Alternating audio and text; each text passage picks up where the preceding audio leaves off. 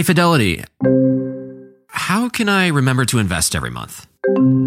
With the Fidelity app, you can choose a schedule and set up recurring investments in stocks and ETFs. Oh, that sounds easier than I thought. You got this. Yeah, I do. Now, where did I put my keys? You will find them where you left them. Investing involves risk, including risk of loss. Fidelity Brokerage Services, LLC, member NYSE, SIPC. Are you tired of not being able to get a hold of anyone when you have questions about your credit card? Well, with 24/7 US-based live customer service from Discover, everyone has the option to talk to a real person anytime, day or night. Yes, you heard that right. You can talk to a human on the Discover customer service team anytime. So the next time you have a question about your credit card, call 1-800-DISCOVER to get the service you deserve. Limitations apply. See terms at discover.com/creditcard.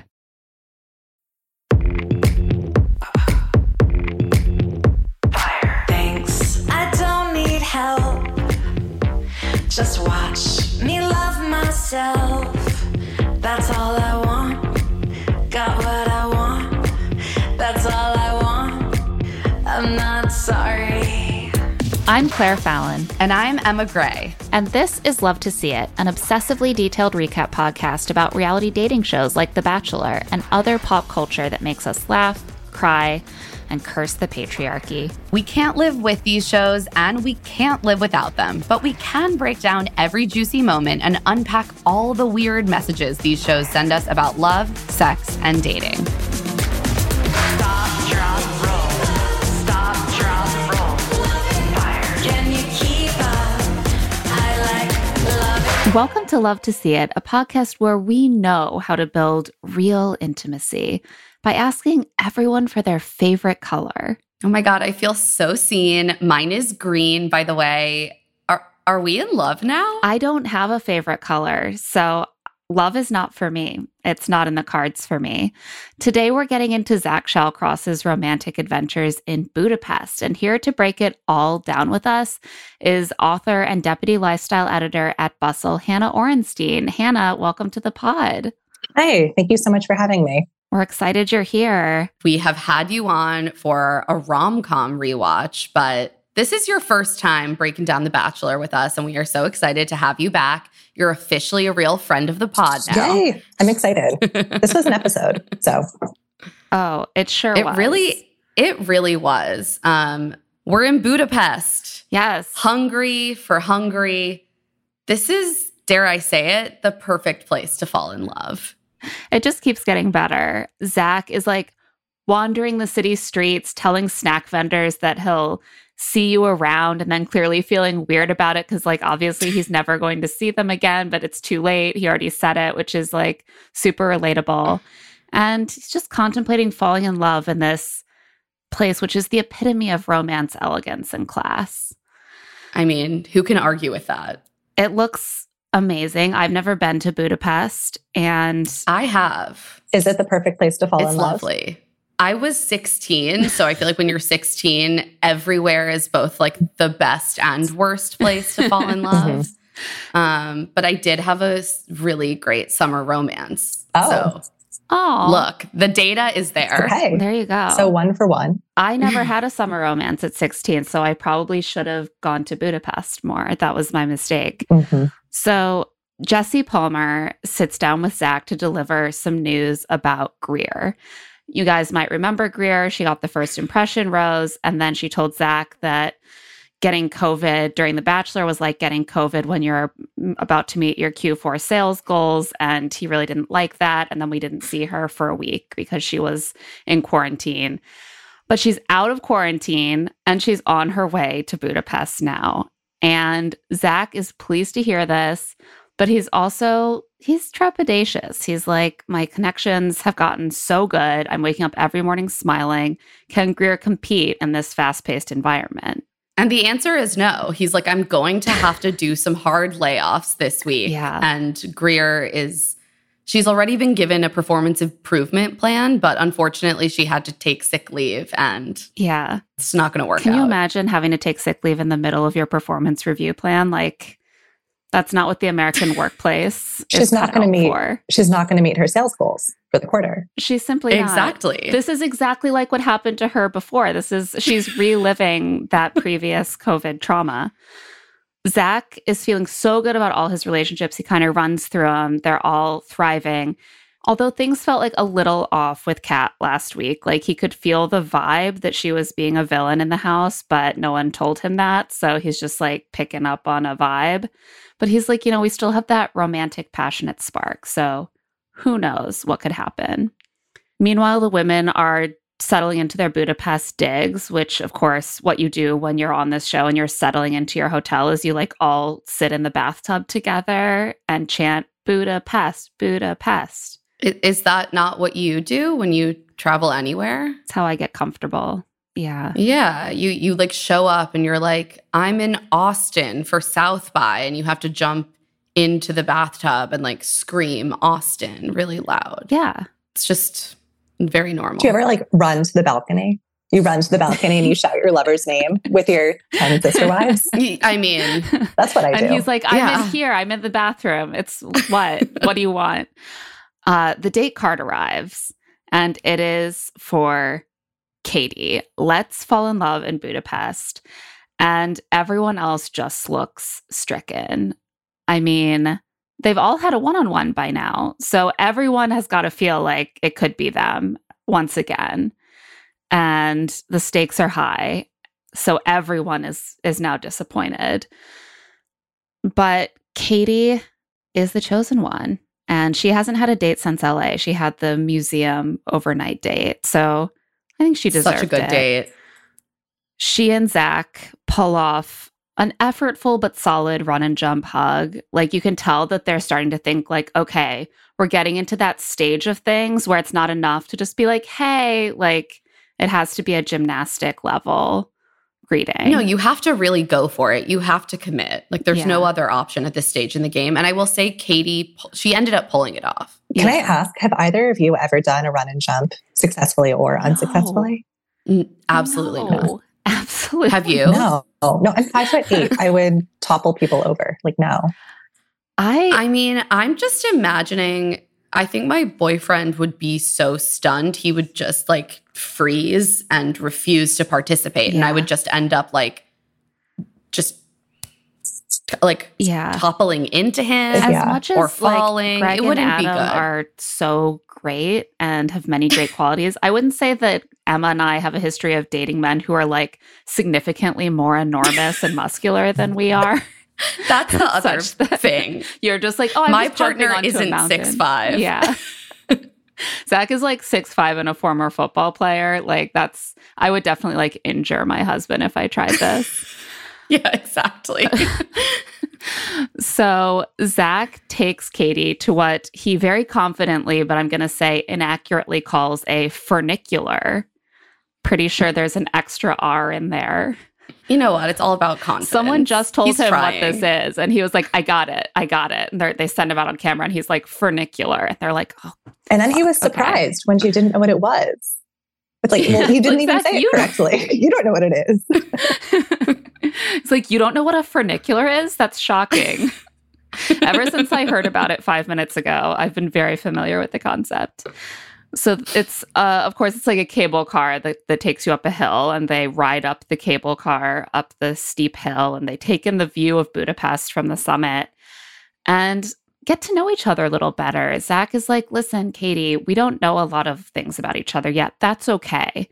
But we can still learn things. I think we have a clip of this portion of the conversation. If you ever want to just throw out a thing like I want to know what's your favorite color, like that is purple. Important. Purple, okay, good. Has there ever been a bachelor more into favorite colors than Zach? I know what like half his Final Four's favorite colors are, which is a much higher percentage than usual. Usually it's 0. I feel like his main conversational passion is chest hair, not colors. It comes up constantly. He also loves chest hair, but he can't ask them those about are his chest. 2 topics. Yeah, do you like my chest hair? And what's your favorite color? I don't like his chest hair. I feel like he needs to either like grow it out or shave it off, but like the in between. What's your favorite color though? Oh, sorry. I don't care. It's just chest hair. That's all I talk about. So. I don't think it's going to be a love connection. You need a favorite color and you need to like the level of grooming of his chest hair. Okay, sorry that I'm not Zach's soulmate. Sorry. You're so right, though. He really did like split the difference with the chest hair grooming. He did. But I did notice, we can get into this later, but I was proud of him for going on 2 separate hot tub dates and not talking about his chest hair. This is gross. He's getting comfortable with the chest. He's like, enough women have affirmed my chest hair now that I'm just going to assume they all like it. Like, it doesn't need to be asked. Like, I'm confident. It's good chest hair. The thing is, we know about the chest hair, but what we didn't know about Zach is that he's 80% British. Yes. So I'm learning a lot. Me too. Yeah. He's like, I was shocked to learn this. And I'm like, your last name is Shallcross. I probably could have told you that you're 80% British. And he's like, do you know what my family's original name was? Shacklecross. And there's a town named Shacklecross to this very day. And Katie's like, wow. And he's like, I'm sorry for being so boring. And she's like, no, I love it. That's how you know that she's really into him, because this is an objectively boring conversation, but she's genuinely into it. She's like, no, tell me anything. I just want to know a single thing about you. And I was like, that is the blinders that like the beginning of a love connection can put on you. Yeah. They go for a walk through Budapest. They sample spirits on the street that are apparently also like aphrodisiacs. And then they make out. They talk to some women selling textiles and traditional Hungarian garb who ask if they're thinking of marriage, just a very traditional bachelor date activity. And then they come across a public love poem typewriter. And of course, they have to stop and write love poems to each other and read them aloud. As 3 writers, is this a date activity that any of us would go for? No. No, absolutely not. It's just there's such a high likelihood that it's going to involve a lot of secondhand embarrassment. If you like are like, random man that I'm on a second date with, write me a poem. Just imagine you're feeling good about things and then he writes you a bad poem. How do you get the ever ick. get over You get that? the ick immediately. You can't. It's like a no-go, like immediately to jail. Like, we can never date again. I was impressed that Katie's did not rhyme. I thought it was going to be like a bat mitzvah candle lighting ceremony where it was like, Zach, come up and light candle number 1 because you are so fun. And it didn't rhyme. That was inspired, Hannah. I don't know. I'm into it. I don't think either of them wrote poems. They wrote each other like notes. They started like, Dear Zach, Dear Katie. And then it was like, I love going on adventures with you. And I'm so hopeful about our future that we might share together with many more adventures to come. A poem. A poem. It's a freestyle poem. A poem Robert by Frost. me, Zach Shacklecross. It's free verse. So it's Robert Shacklefrost. It's fine. I will say my love language is writing and receiving really elaborate cards. And I used to write like love letters when I had more free time. I still will like fill up every part of the card. And so like these exercises always make me sort of sad. Because I'm like, there just isn't much in there, buddy. But like, okay, if that's good enough for you. Zach and Katie are feeling really good about each other at this point. He's like, I love her kindness and compassion that she's showing for all the street vendors of Hungary. I feel pulled to her like a magnet. Katie is feeling so good about Zach, but she's scared of being hurt like she has by every man she's ever encountered in the past. But she's like, I know I have to open up or I will be hurt anyway. And that's what the night portion of the date is for. But first, back at the hotel, Brooklyn is like, hey, what's going on with Greer? Is she like around still, or like... It is weird that they haven't updated the women on like Greer's health. Yeah, it's weird. They don't seem to know where she is. And like we got the preview that she was coming back, but without that I would have assumed she was just silently disappeared. Because that's what happened to Logan. I feel like they were trying to course correct for that. So like they were like, we do have to bring her back. Yeah. and show her being eliminated so that we don't create a bunch of conspiracy theories again. Yeah. But they probably didn't want to say like, oh, she'll be back next week in case for some reason that didn't work out. Right. They didn't know how long she was going to have to quarantine. Clearly they were testing her like every day and it took 6 days. That's true. Did anybody have questions either this week or last week? Like, why were the other girls not quarantining after being exposed? I mean, it's very unclear what their COVID procedures are. My guess would be is that they are just testing everyone every day, and that they're like, well, if you don't test positive, they're doing what they implemented at our daycare after we had 4 consecutive COVID shutdowns last July, which is test to stay. And I understand because it's hard to keep shutting everything down for a week and a half. But it does seem risky. I'm just going to say they're all making out with Zach, and Zach had COVID. So I don't know. It seems a little risky. But they're like, is Greer going to come back? What's going on? Ariel says, well, if she comes back after not being here this week, it feels unfair. And I'm like, yeah, it feels unfair to Greer. Like, you guys are all a week ahead of her. Like, do not be threatened by Greer. Yeah, Greer is fucked. She had a disastrous, like, phone date with Zach, and then she disappeared. Like, she's not your competition. Calm down. A date card arrives. Ariel, Charity, Gabby, Kat. Love is the only thing on my mind. This means that Brooklyn is getting the last one-on-one before hometowns, and the other women are emotionally broken by this. Kat wipes away a crystalline tear and says, I really wanted that extra time. Brooklyn rolls her eyes, quite obviously, but Kat catches herself. She's like, but I think you're going to have a really good time. This is such a cool city. And Brooklyn is like, thank you. Like, she's like, oh, I can't be the bitchy one here. I feel like Kat is like course corrected weirdly quickly because she doubled down so hard on being the villain last episode. And then this episode, she's like completely made nice with everyone. I don't think any of these women truly have villain in them, except maybe Brooklyn, but she's too well liked at this point to truly become the villain. She has the nerve. She could if she wanted to. Yeah. Yeah, she has the nerve. Exactly. But this is a bunch of soft girls. These women, the ones who are left are just like trying to be friends. They're nice. Yeah. They're nice. Zach loves a soft girl. Like, that is so apparent in the choices he's made. And so in the moment, Kat sobs and she's like, I feel like Zach isn't on the same page as me about how I feel. Does he miss me as much as I miss him? And like, he doesn't, because he has like 5 other hot girlfriends that he likes a lot. Sweetie, no. Oh, sweetie. Poor Kat. We're going to take a quick break as we contemplate Kat's sadness, and we will be back with Katie and Zach's night date. Can you keep up? I like love it. This show is sponsored by BetterHelp. Sometimes there will be something that is just like nagging at me, bothering me about something in my life, and I just swirl it around and around and around in my head and don't quite know how to address it. And something that can really help me sort that through and like take action is therapy. I completely agree. I've been really stressed lately because I've just been getting sick over and over again.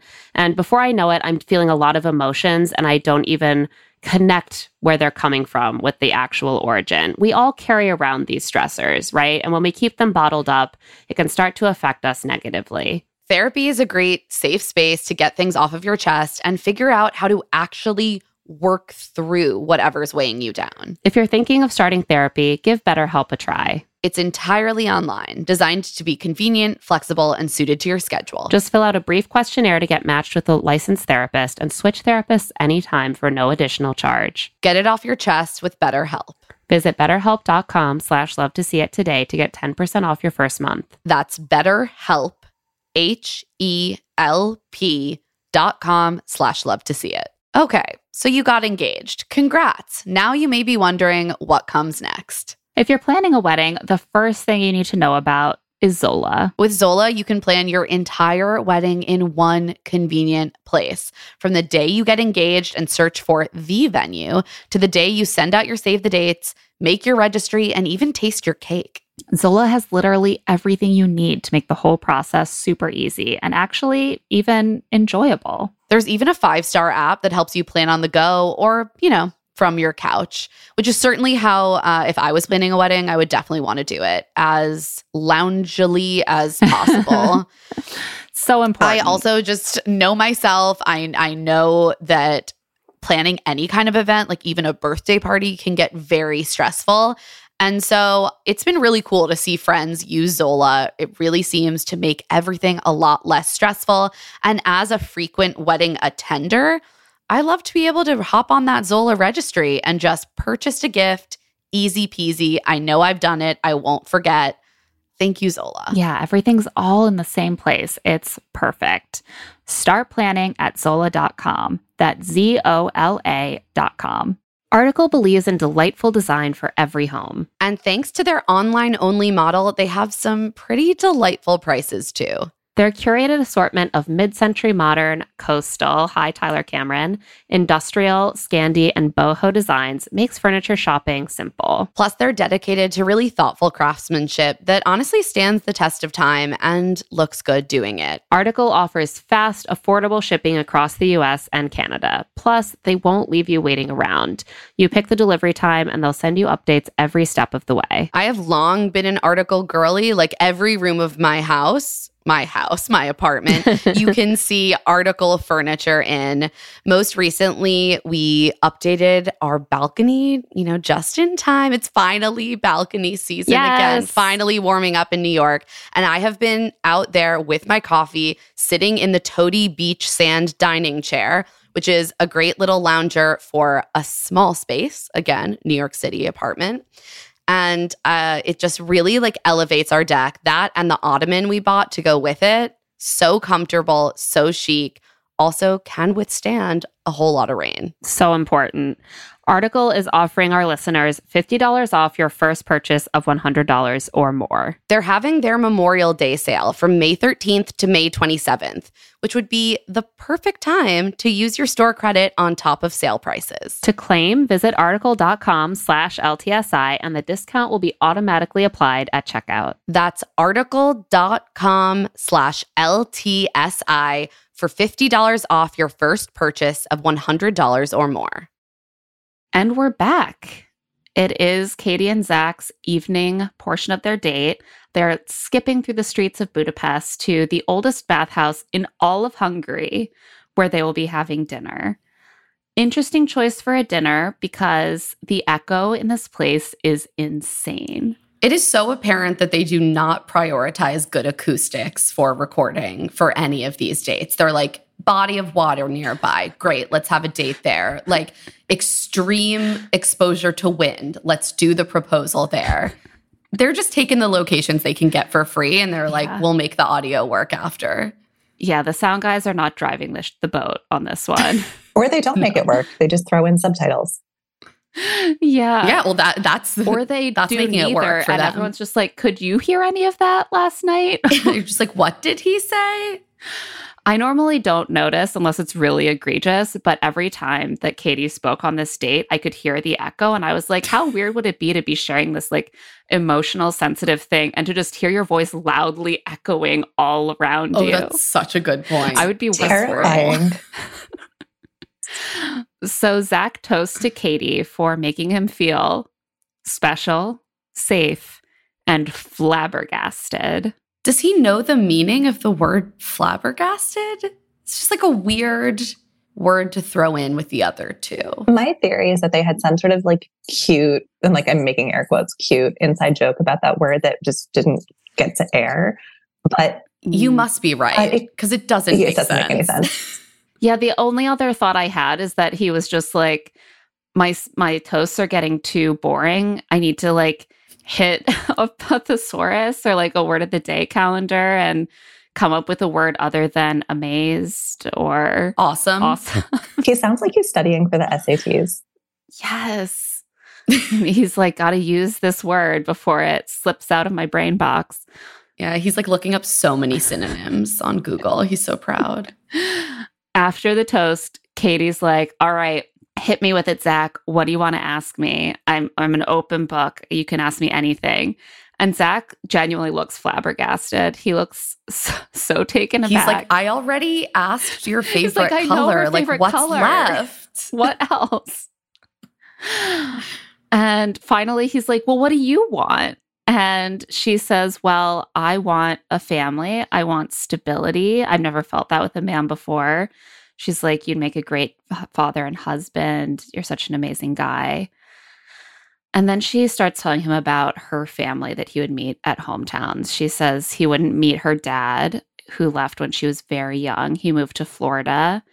And she didn't really meet him properly until she was 16, which is when his mom passed away. And she says then he tried to come back into their life, but he'd already missed out on so much, like her entire childhood. Yeah. And she also says that growing up, her mom was in a relationship with another man who was her father figure. But when she was in 8th grade, he also left the family. So she had lost, by the time she was like 14, both of her father figures in her life.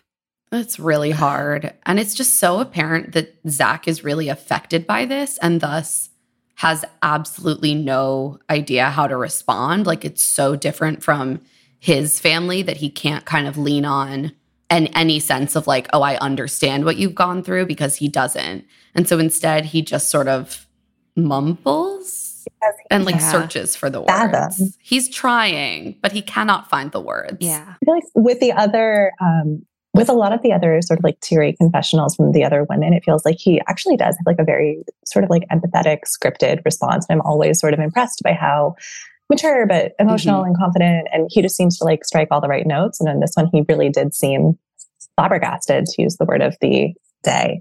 And it was kind of nice to see that side of him that was more like truly deeply affected and sort of like, oh, like shit, panic. I don't really know what to say, but I really want to say the right thing. And that was sort of like a nice human element. Yeah. I completely agree. I do think that this is one of Zach's strengths in a way that other bachelors like haven't really been able to show that they are actively listening to the women and responding kind. And yeah, I think that you're exactly right. Like, there was something sort of endearing and human about him clearly trying to search for exactly the right thing because he cares about this person. And like, sometimes you don't know what to say when someone says something to you about their lived experience. And like, that's also, and that's okay. It's getting so real. Like, at first it's just kind of like this nice girl that you're talking to who's like, this horrible thing happened to me. And you're like, oh my God, that should never have happened to you. Like, you're so wonderful. I'm so sorry you went through that. And now it's genuinely like, this might be my family and my partner who like it will have this affect her forever. And I think that Katie is like the front runner at this point. Oh, by far. And so I think I see him taking that very seriously. And she's still very emotional. She's like seeing him trying to like get the right words for this and struggling. And finally she sort of like laughs, sighs, and like looks down and starts tearing up. And Zach, this is where he like does step up a little bit. He's like, look at me. Like, you only have to share what you want to. I really care about you. Like, you only have to share what you want to. I got you. And then he's like, good looking. And he like winks at her. And I was like, okay, you're getting into dad joke territory here, but very supportive. Into it. Yeah, it was very genuinely like he was trying to connect with her and support her in that moment. And like offer her a little bit of levity, because that's clearly how they break these kind of awkward moments, like around filming. Yeah. They just seem like they're in a real relationship in a way that he doesn't seem like he's in a real relationship with basically any of the other women. Yeah. Even if he really likes them. Yeah. I mean, they've been on 2 dates. So that's very real. No, serious. It's very serious. Very serious. He offers her the rose, and obviously this is the first hometown rose given out. She is going to introduce him to her family. They're both beaming. He's so confident about her. I wrote, they still just seem like two people who could have happily met on Hinge. Yes, like he just feels like the guy that she met on Hinge, and they're like dating now, which means it feels real. Katie is thrilled, she says in the moment that she's falling in love with him, but she needs a little more time to say that. And it's clear that this is like in response to production being like, don't you need to tell him that you like, she's just like, I need a minute. I will tell him that I'm falling in love with him when I'm ready. And then they head into the still more echoey, very opulent bath chambers where they get into a steaming pool and make out. A good date all around. Yeah, she gets some good And then dates. we pivot. She really has gotten really good dates. But unfortunately for Greer, we pivot like immediately to a less good date or the lead up to a less good date. Well, let's say this, Greer is back. For the first time in her reintroduction package, they're like, here's Greer. She's at like an airport. She's headed to Hungary. I was like, she had to stay in Estonia. For a moment, I was like, is that Desiree Hartsock? She looks so much like Desiree to me all of a sudden, or like baby-faced Des. I never thought that before. But it warmed me to Greer because who doesn't have a soft spot for Desiree? She says she's quarantined for 6 days. She has tested negative for COVID. Praise God, I felt so blessed. Hashtag blessed. And she's so optimistic about her journey with Zach. She's like, it's all going to be worth it no matter what. She has been like on this emotional up and down thing where she's either like, everything is ruined, it will never happen. Or she's like, obviously everything is definitely 100% going to work out. I feel like Greer has listened to a lot of podcasts that are like, positive self-talk is the key. Like, build yourself up. Which, like, good for her. Like, it would be so much worse if she were sitting in a hotel room for 6 days stewing about the sales conference metaphor. Exactly. Yeah, no, you're right. Which is probably what I'd be doing. I would be like having like a full mental breakdown. Well, my hope is that by day 6, I would have stewed about it so much that I would be like, obviously, this is never going to work out, and I'm just going to get through this and move ahead with my life. And instead, Greer has gotten herself through the 6 days, but she's like opening herself up to another equally catastrophic fall. But that hasn't happened yet because Zach is busy. He is on the group date. As throughout this episode, very lively Hungarian folk music is playing as the women walk through the streets, the 4 women on the group date. I love culture, by which I mean the extremely on-the-nose music selections that Bachelor production makes. They just taking me on a trip. They searched Hungary in like the free music library, and they were like, "This'll work." Yes, that is the vibe. The 4 gals walk into a dark theater. Lights are flickering. Dramatic music is playing. Zach and a mysterious man greet them at the front. And Zach says, Budapest is basically the birthplace of magic. So, news to me. I like that he doesn't explain this. Like, say more. Yeah. It's like, give us a history lesson, Zach. But he says it like it's the birthplace of magic, duh. Like, I mean, not in those words, but he makes it sound like we're idiots for not knowing that. I didn't know that. As we all know, yes, Budapest obviously is... I Googled this. I Googled Budapest, birthplace of magic, and I learned that Houdini was born in Budapest. And I just want to say that Budapest is the birthplace of Houdini would be informative, accurate, and interesting. And they chose not to go that direction. I know. Like, say the fun fact. Right. Let me learn something, please. They're so committed to being vague and unhelpful on this show. He says then an even more ludicrous thing. He says, I don't think you need magic to find love, but I think you need magic to find answers and clarity. What? Like, what? I actually feel like you need the opposite of magic to find answers. You need like a fact-finding mission. Going on a fact-finding mission not for magic. clarity. This is not magic, Zach. So the man with Zach introduces himself as Labib Malik. He is a mentalist and magician. He starts with a hand-based magic trick where he draws a heart on Zach's hand and has Zach like blow it toward like the women. A kiss, sort of. Yeah. And the women are all holding out one of their hands. I think we have a clip of this part. If the connection is real, the heart should appear. Check your hands. I got it. Oh. That was freaking weird. What the heck? What? What in the world? That was, I don't know how this got on my hand, but it did. That actually blew my mind. I was like, holy shiitake mushrooms. Hello, ladies. So that was Gabby, if you couldn't identify her from her voice. Gabby is so freaked out by magic, and they keep bringing her on witchcraft dates. And she's just like, I should not. She's like, I already met one witch. How dare you bring me to a second witch in Budapest? I'm going to say, I was like, Labib seems like a really good magician. Yeah, I don't understand how that happened. I found it very distracting because for the next 5 minutes, I wasn't paying attention. I was just like, how did he do that? Yeah. But then I did rewatch it, don't worry. So you caught up on the nuances later. No, I was like super distracted by how cool that was. I was like, I need more information.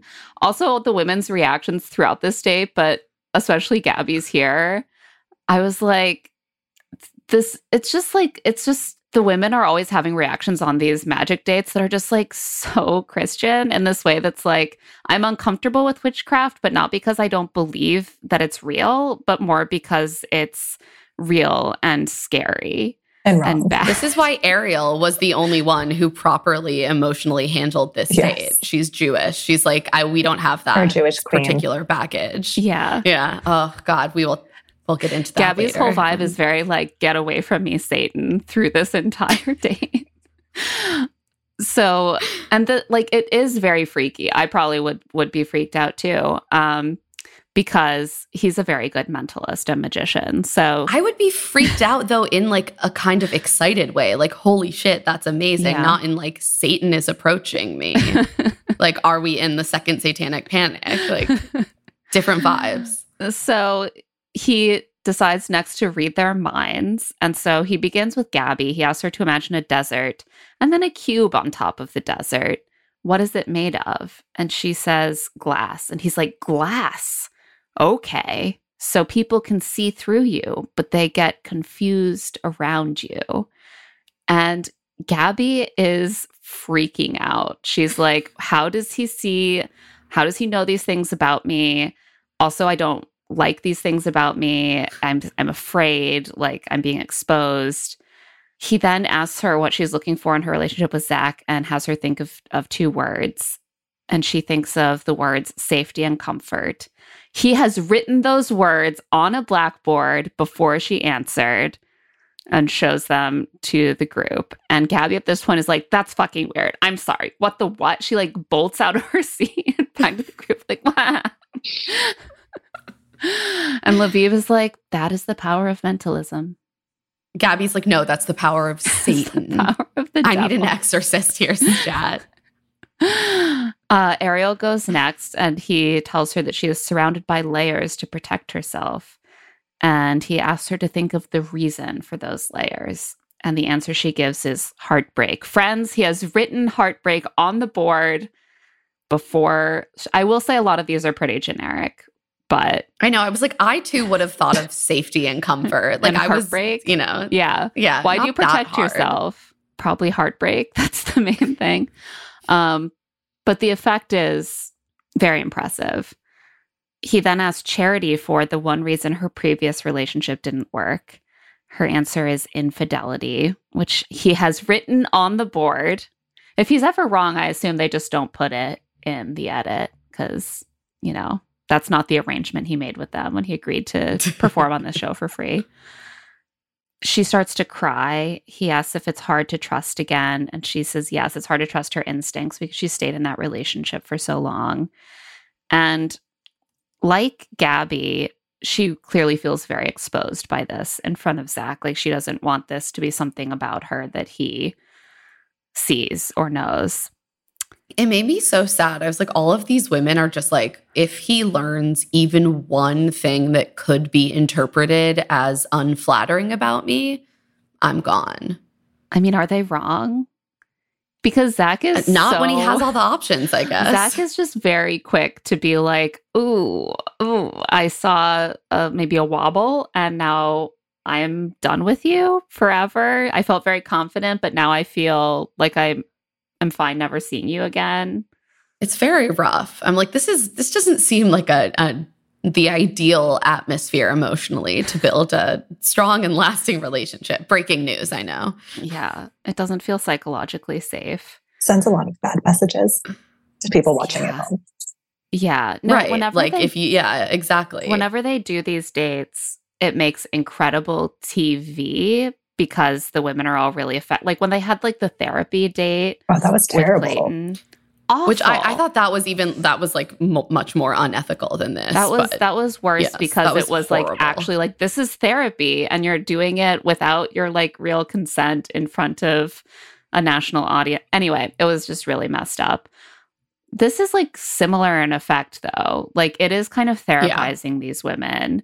It's plumbing them for like psychological, like soft points, and then exposing them to their partner without their like consent really, and in front of this huge audience, and they're all just like so shaken by it, and it just seems kind of messed up.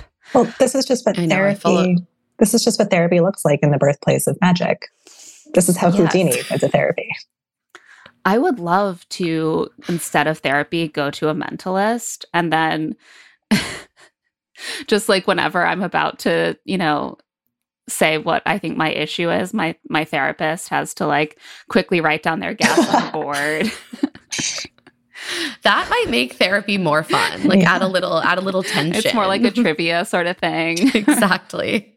So then it's Kat's turn. And Labib asks Kat if she's ready to have Zach meet her family. And she says she thinks so. She starts to cry. He asks if she's thought about walking away from the process. And she says, She asks if she thinks she's the right person for Zach. And she says she does. I think we have a clip of the rest of this conversation.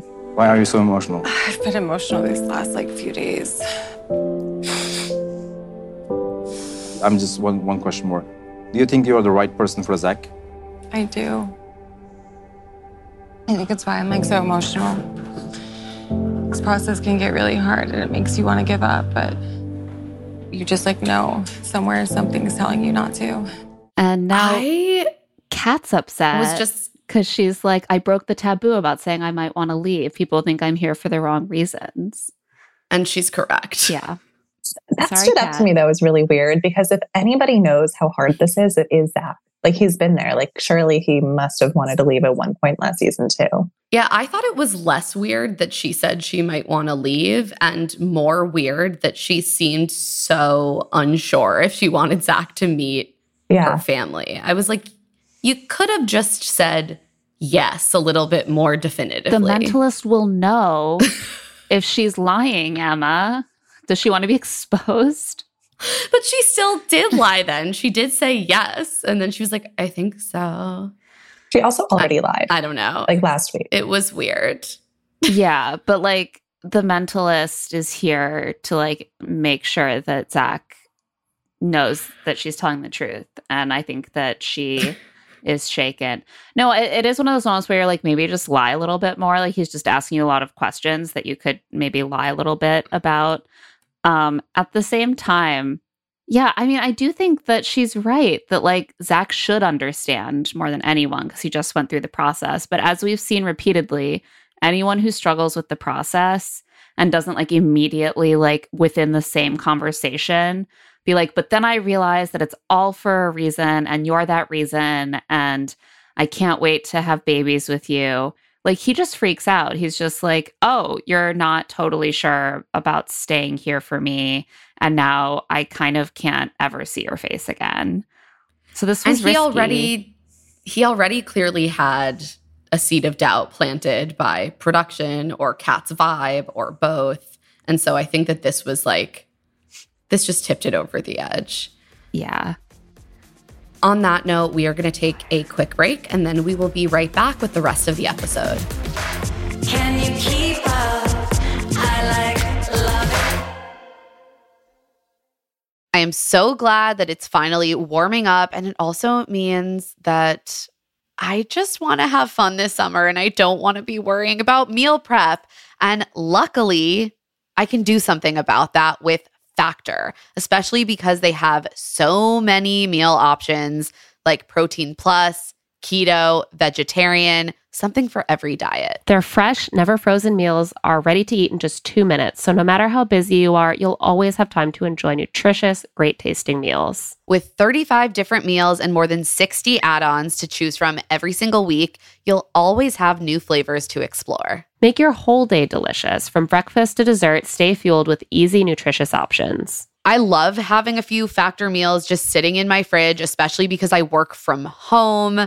It's so nice to finish up a taping and not have to figure out what to cook myself. Just look in my fridge and be like, oh, in 2 minutes, I can be eating mushroom chicken thighs and wild rice, or tomato basil chicken risotto, or Santa Fe style green chili beef skillet. And they always have a nice vegetable side. It feels well balanced. I feel full after, and it's not a headache at all. Head to factormeals.com/LTSI50 and use code LTSI50 to get 50% off your first box plus 20% off your next month. That's code LTSI50 at factormeals.com/LTSI50 to get 50% off your first box plus 20% off your next month while your subscription is active. The weather's getting warmer, so it's time to say goodbye to jackets and sweaters and hello to shorts and tees. Oh, I'm so happy the weather is finally turning.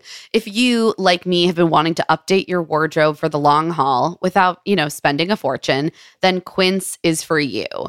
You can build up a lineup of timeless pieces that will keep you looking effortlessly chic year after year. Like premium European linen dresses, blouses, and shorts from $30, washable silk tops, timeless 14-karat gold jewelry, and so much more. And the best part, all Quince items are priced 50 to 80% less than similar brands. By partnering directly with top factories, Quince cuts out the cost of the middleman and passes those savings right on to you. And Quince only works with factories that use safe, ethical, and responsible manufacturing practices, as well as premium fabrics and finishes. I love Quince for all these staples. I mean, linen is my favorite summer fabric. They have so many amazing linen staples. I also found my new go-to summer running around to the playground and the coffee shop bag. It's the pebbled Italian leather front sling bag. I can just fit a wallet and my phone and my AirPods in it, maybe some lip balm.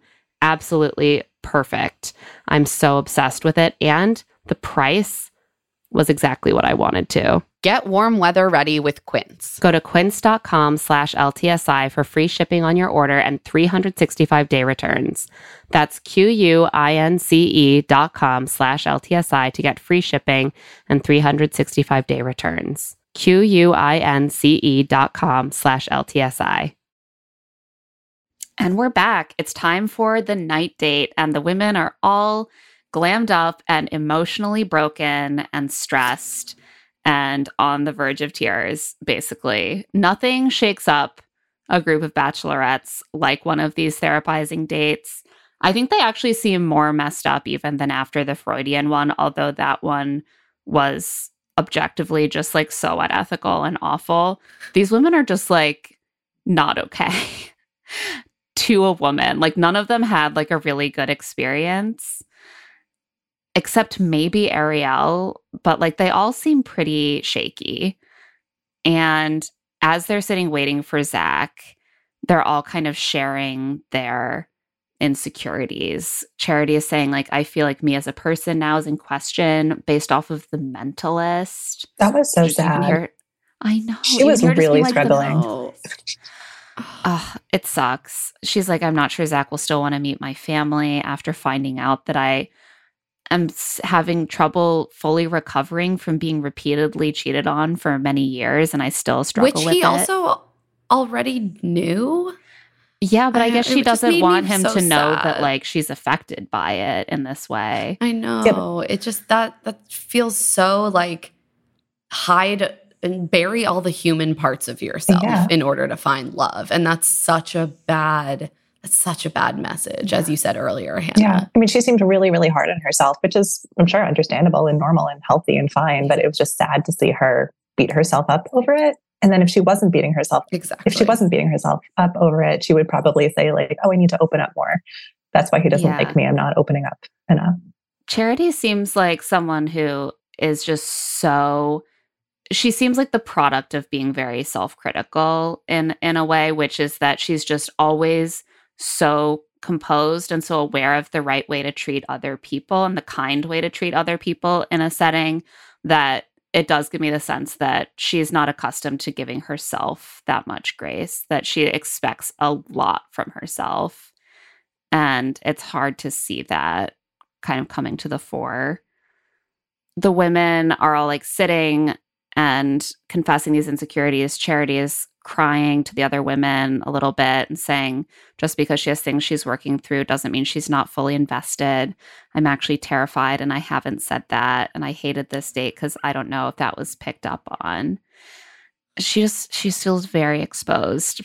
And Zach joins the group. Ariel gets time first. And she and Zach just sit down and say fuck a whole bunch. Like, two cowboys. I love that Zach is like, I'm so worried what my mom's going to say when she watches The Mentalist date. I'm like, Zach, you have been saying fuck every episode. I know. And frankly, I like that about you.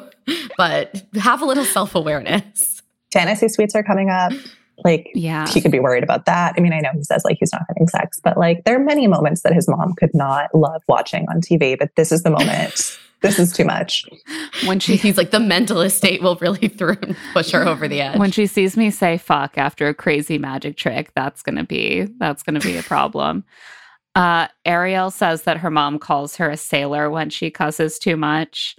And then she shares this fun little anecdote about her dad. My dad is like, Ariel, you can't do the show. I know what they do there. He's like, orgies. And I was like, I don't think you've been watching The Bachelor. I think that's like Game of Thrones. Different show. He's like, you'll walk into a room and they will force you to get naked. Like, I'm learning so much. This is just the tip of the iceberg. What I love about this is that her dad was right. She did walk into a room where they tried to force her to get naked. She did say that on the Bachelor Happy Hour podcast. She was like, it's the first thing I thought about during the spa date. I was like, oh no, my dad was right. This was my favorite anecdote of the episode or maybe the season. It's so good. Yeah. I loved it. I want an interview with her dad for him to like. I am so excited she's making it to hometowns because oh God, that like the Ukrainian Jewish thing, it's just such a specific type. And I am very excited to meet her family and also her, God, growing up with that accent, she just like really is spot on, incredible stuff. Yeah. She talks a little bit about how her family is very close and also her community, that she like grew up in the Ukrainian Jewish community in New York. And she's like, but I also want a partner. And I'm like, fair, you know? I loved this so much because we have almost never seen Jewishness overtly spoken about on this show. Even, we have had a few leads, Andy Dorfman, Jason Mesnick, who are Jewish, JP Rosenbaum, who won Ashley Hebert's season, is Jewish. But so much is done in general by Bachelor production to kind of paper over those cultural differences rather than kind of use them as points of connection and as ways for the audience to connect. And so this was such a small moment, but it really meant something to me watching it, to hear her just be like, yeah, this is my community. It's a specific community. The immigrant nature of it, the Jewish nature of it, like those are pieces of me and you need to know those things. Yeah, I loved that. It was like almost like a jump scare. It's like, oh, like, did you say Jewish on The Bachelor? Like, we can do that. Exactly. Well, Hannah, we interviewed Jason Mesnick like a couple years ago. And I mean, he told us that back in 2009, like they were overtly resistant to him showing like any Jewish traditions on the show. They did not want him to break a glass during his televised wedding to Molly. Like, yeah. And so I think for me, I was like, it's really gross, but it felt like extra important that like at least this moment was there. Yeah. Yeah.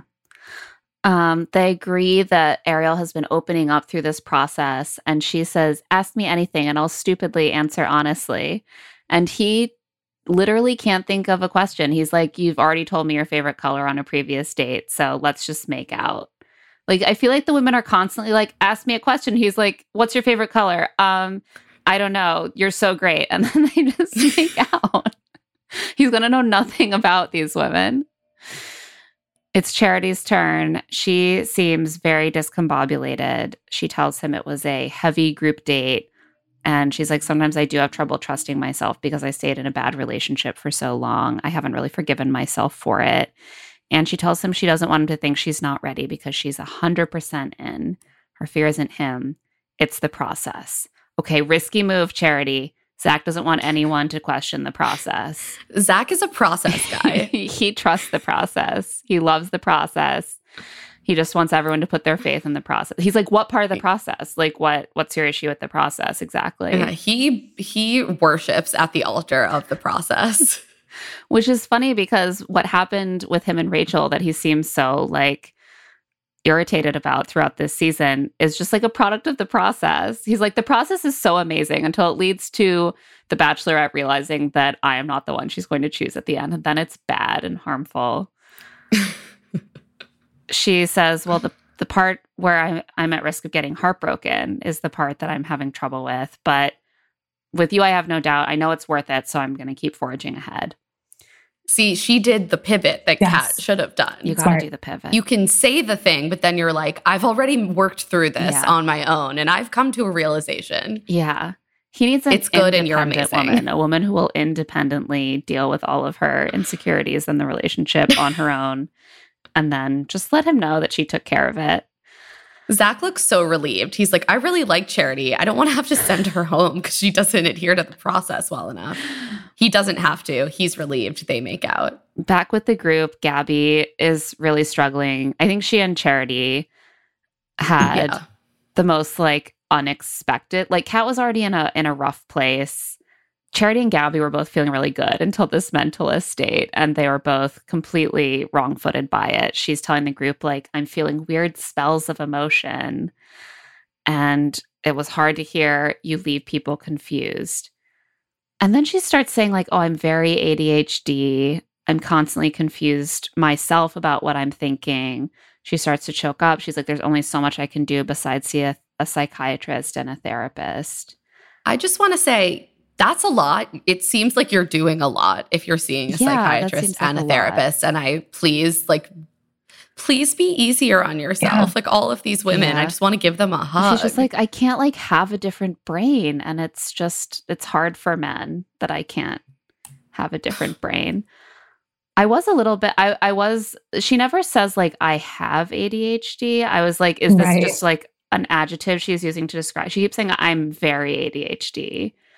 Is this just a colloquial way she's describing herself, or does she have a diagnosis? I'm not really clear based on how she's talking about it. I think I assumed she had the diagnosis because she was like, I have a therapist and a psychiatrist, which so implies that she's going to someone for some sort of like medical intervention for ADHD. Yeah. Which, look, it's extremely common and no one should feel ashamed. She also confides privately to Ariel that she didn't get emotional at first on the date, but as she sat with it, she felt this fear about her relationship with Zach. She's like, maybe I've confused him. Maybe he won't want to understand me. I'm worried that I'll be too much. This is something that I feel like we hear most seasons from at least one woman, but we usually don't hear from men on The Bachelorette, which is like, am I too hard to understand? Do I have too many thoughts and feelings for a partner to ever accept? Will they make the effort to understand who I am as a person? I mean, that's such an indication of how women are conditioned to approach relationships in our culture, straight women.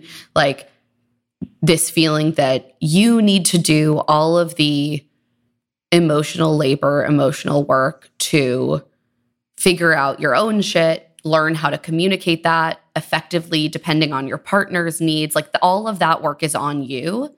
And there is a very real fear that if you don't make the road to dating you as smooth and easy as possible, that like men will just dip out. Yeah.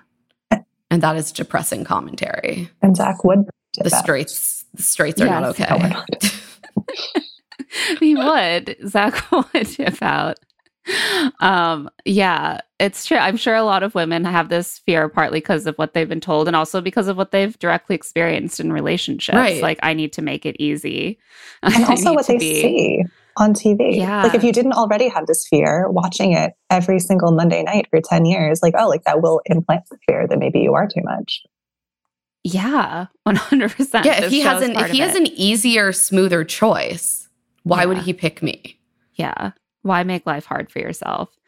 And when she gets to see Zach, she decides to talk to him about this. She admits she's cried off some of her makeup. She's like, having a hard time.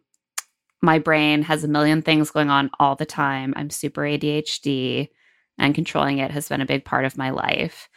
And she says that she wonders sometimes if he wants to deal with understanding her, and that made her emotional. And Zach is like, no, like you bring a personality that's really fun to be around. And I like that. I'm on board with the Gabby experience. And she's like, that makes me so happy because I really want you to meet my family. And they make out against the wall. They hug. He's like, you give great hugs. Very important quality in a partner. That is a good quality. Zach is very into Gabby. He is. Do we think that he understands what she's saying enough to like really, for her to like trust his response here? I think that he is so, I mean, like he is being bombarded by so many girls at all times that like maybe he does sort of get a sense of it, as in like he's constantly being pulled in like 30 different directions by all these different people. And like, maybe that's a way for him to relate, but maybe he's just like, rather than having that conversation, we can just make out. Yeah, that is one of the big tools that you have as the lead, is just be like, oh my God, let's just make out. Yeah, that's true. Maybe he can like relate in that sense. I feel like he does really like Gabby and her personality, but it is hard to know like how compatible your personalities really are based on such brief interactions. Like if there are going to be challenges that arise. I certainly don't think that they came up with Greg until we had been dating for like months. And that's when you start to there's a reason that a lot of Bachelor couples will tell you like you don't really start dating until after the show. Yeah. Like this is all just a weird simulation of real life. I think that's why this show also does have this bias towards just really easy personalities. That's like, well, if you have a very simple, straightforward personality that's easier to like get to know most of in a short amount of time, then like that's going to be the person that you're able to fully get to know the best in like 3 dates. I don't know. I also just think that Zach is into Gabby, and so he's just like, whatever you say, I'm going to reassure you because I want you to be here. Like I'm not worried about our connection. Like it's there. He definitely is very into Gabby. Kat is up next, and she needs to finally talk to Zach about what she said on the group date, let him know that she has been like pulling away, but she still has feelings for him. So he tells her that the date added confusion because she said she thought about leaving. She just thinks that she wants him to meet her family. He's nervous. He's confused. And Kat starts crying and says she just wanted to date with him this week. It's been so long since they've seen each other. And normally in life, like when things get hard, she'll just distance herself. She'll leave. But she's decided to go through the storm. And Zach tells her he takes engagement seriously. He asks if she feels the same and if she's ready for a forever love. And she says she does. She is. She sees their future. And he's like, well, I'm feeling better. Are you feeling better? I'm feeling better. Great. He's like, I'm feeling better, but I still will not be going to your hometown. Yeah. I feel like there is this double standard that's partly just because of the power imbalance between the lead who has lots of choices and the contestant who doesn't. But also just, I'm like, Zach, you always are so hard on the women when they have a single doubt. But literally last week, he sat Kat down and was like, I'm having doubts. And then left her to stew on that. And so I think probably it's reasonable for her to be dealing with some added confusion herself. And he's acting like it came out of nowhere. Right. Yeah, like seems rational. Yeah. There's no like team, there's no sense of they're a team working through this issue here. He's just like, why haven't you fixed the fact that I felt some confusion last week? And instead now you're also confused. That's not the game plan. I don't know.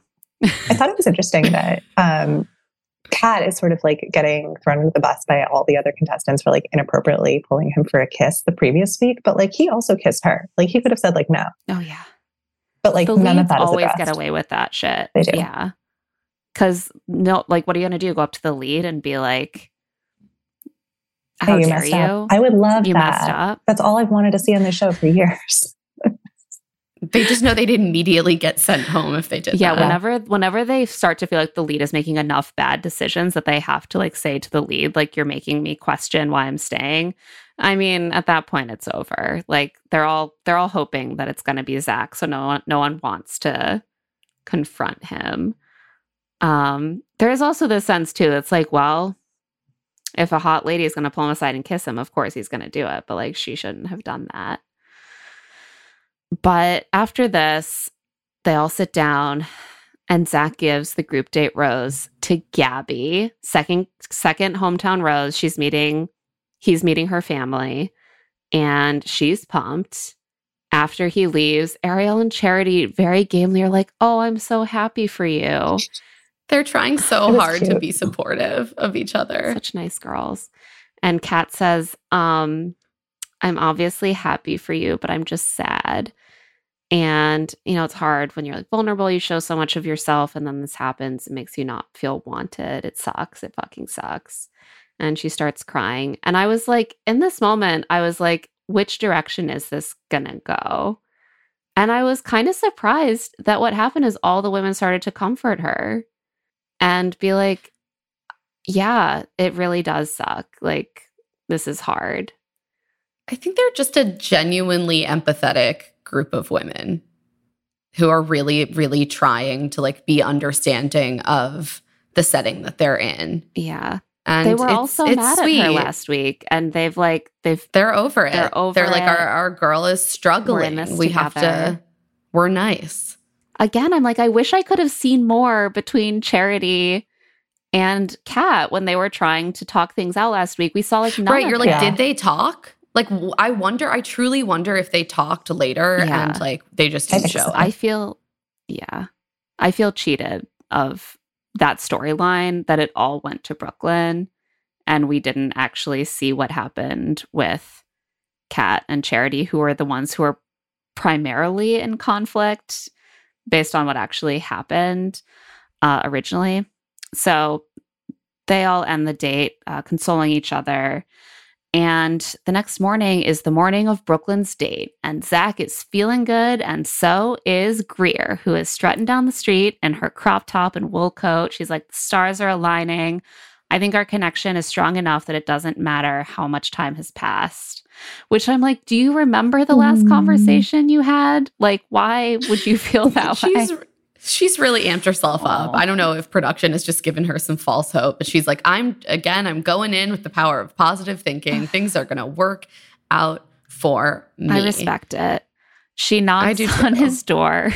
It is like mildly delusional, but I respect it. It's very delusional. She knocks on his door. He welcomes her in. He's clearly expecting her. This is not a surprise return. This is like a your COVID meeting on their calendar. And she sits down on his couch and he's like, how are you? And she's like, well, in this moment, I feel amazing. But when I found out that I had COVID and I felt like my story with you might end, that really sucked because I do see something with us. And like, do you feel the same way? Spoiler alert.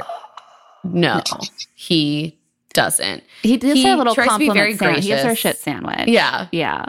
Well, he's a really good manager. Yes. Okay. He knows you have to deliver negative feedback. You have been a great asset surrounded to our by team. positive. I've loved working with you. Unfortunately, your role has been eliminated, but I am totally willing to write you a great reference for your next employment opportunity. Yeah. But yeah, he's like, our first impression of each other was so good. It was so fast and hot, but a lot has happened over the past weeks and a lot of connections have gotten really strong. Hometowns are around the corner. And Greer is like, I refuse to see the writing on the wall. I'm going to give it one last go. And she's like, I would love to introduce you to my family. Just going to put it out there. Yeah, it doesn't seem like an issue to me. And Zach is I'm like, Greer. Zach is like, look, I have to do what feels right. And to give a hometown rose, I need to feel 100% confident that I can see a future. And I don't feel that. I'm sorry. I don't want to string you along. And I will say that Greer, clearly a big piece of her expected this because immediately she's like, I understand. It's a bummer. It's a bummer to have 2 weeks. I'm like, did she expect it though? lost. Because she starts crying and they're mascara tears. And I'm like, you did not wear waterproof mascara for this meeting. What did you think was Or going to maybe they're happen? just like, look, it worked for Lauren Conrad. Yeah, maybe the lack of waterproof was intentional. Exactly. To get it on a Paradise. drama play. I will say, when she was eliminated, my first thought was she quit her sales job for this. Yeah. Right? She's Out of a never going to job. meet her Q4 sales goals now. I just felt bad. Yeah, no, It sucks. It really sucks. COVID, and then you're quarantining by yourself, and then you have to go make this whole play that is like inevitably doomed. It sucks. She whisper cries to Zach that time is of the essence and it was stolen from them, which is like kind of true. And also it's why if you It's really true. like someone, you prioritize giving them a one-on-one before the end of the season. Well, okay, but I don't think so. She was like, oh, like time was stolen from us, but that's not why they didn't work out. Like he didn't like her No. before time was stolen from them. No, but it's what she can tell herself. Yeah, I just kind of wanted to be like, honey. Well, but that's kind of what I mean is that like, yeah, time is of the essence. You lost out on this time, but like that is one of the reasons because time is so important that if you really mattered to him, he would have gotten you a date before the point at which. This is a very classic, he's just not that into you. Yeah. And he keeps being like, you're an incredible woman. It was nothing you did. And I'm like, except for that time that she compared The Bachelor to Q4 Well, Claire, sales goals and you like had him. When you lay someone off, you don't give them like feedback on their performance. You just let them go. Yeah. You're an amazing employee. There was nothing you could have done differently regarding your performance review plan. Let us not speak of it.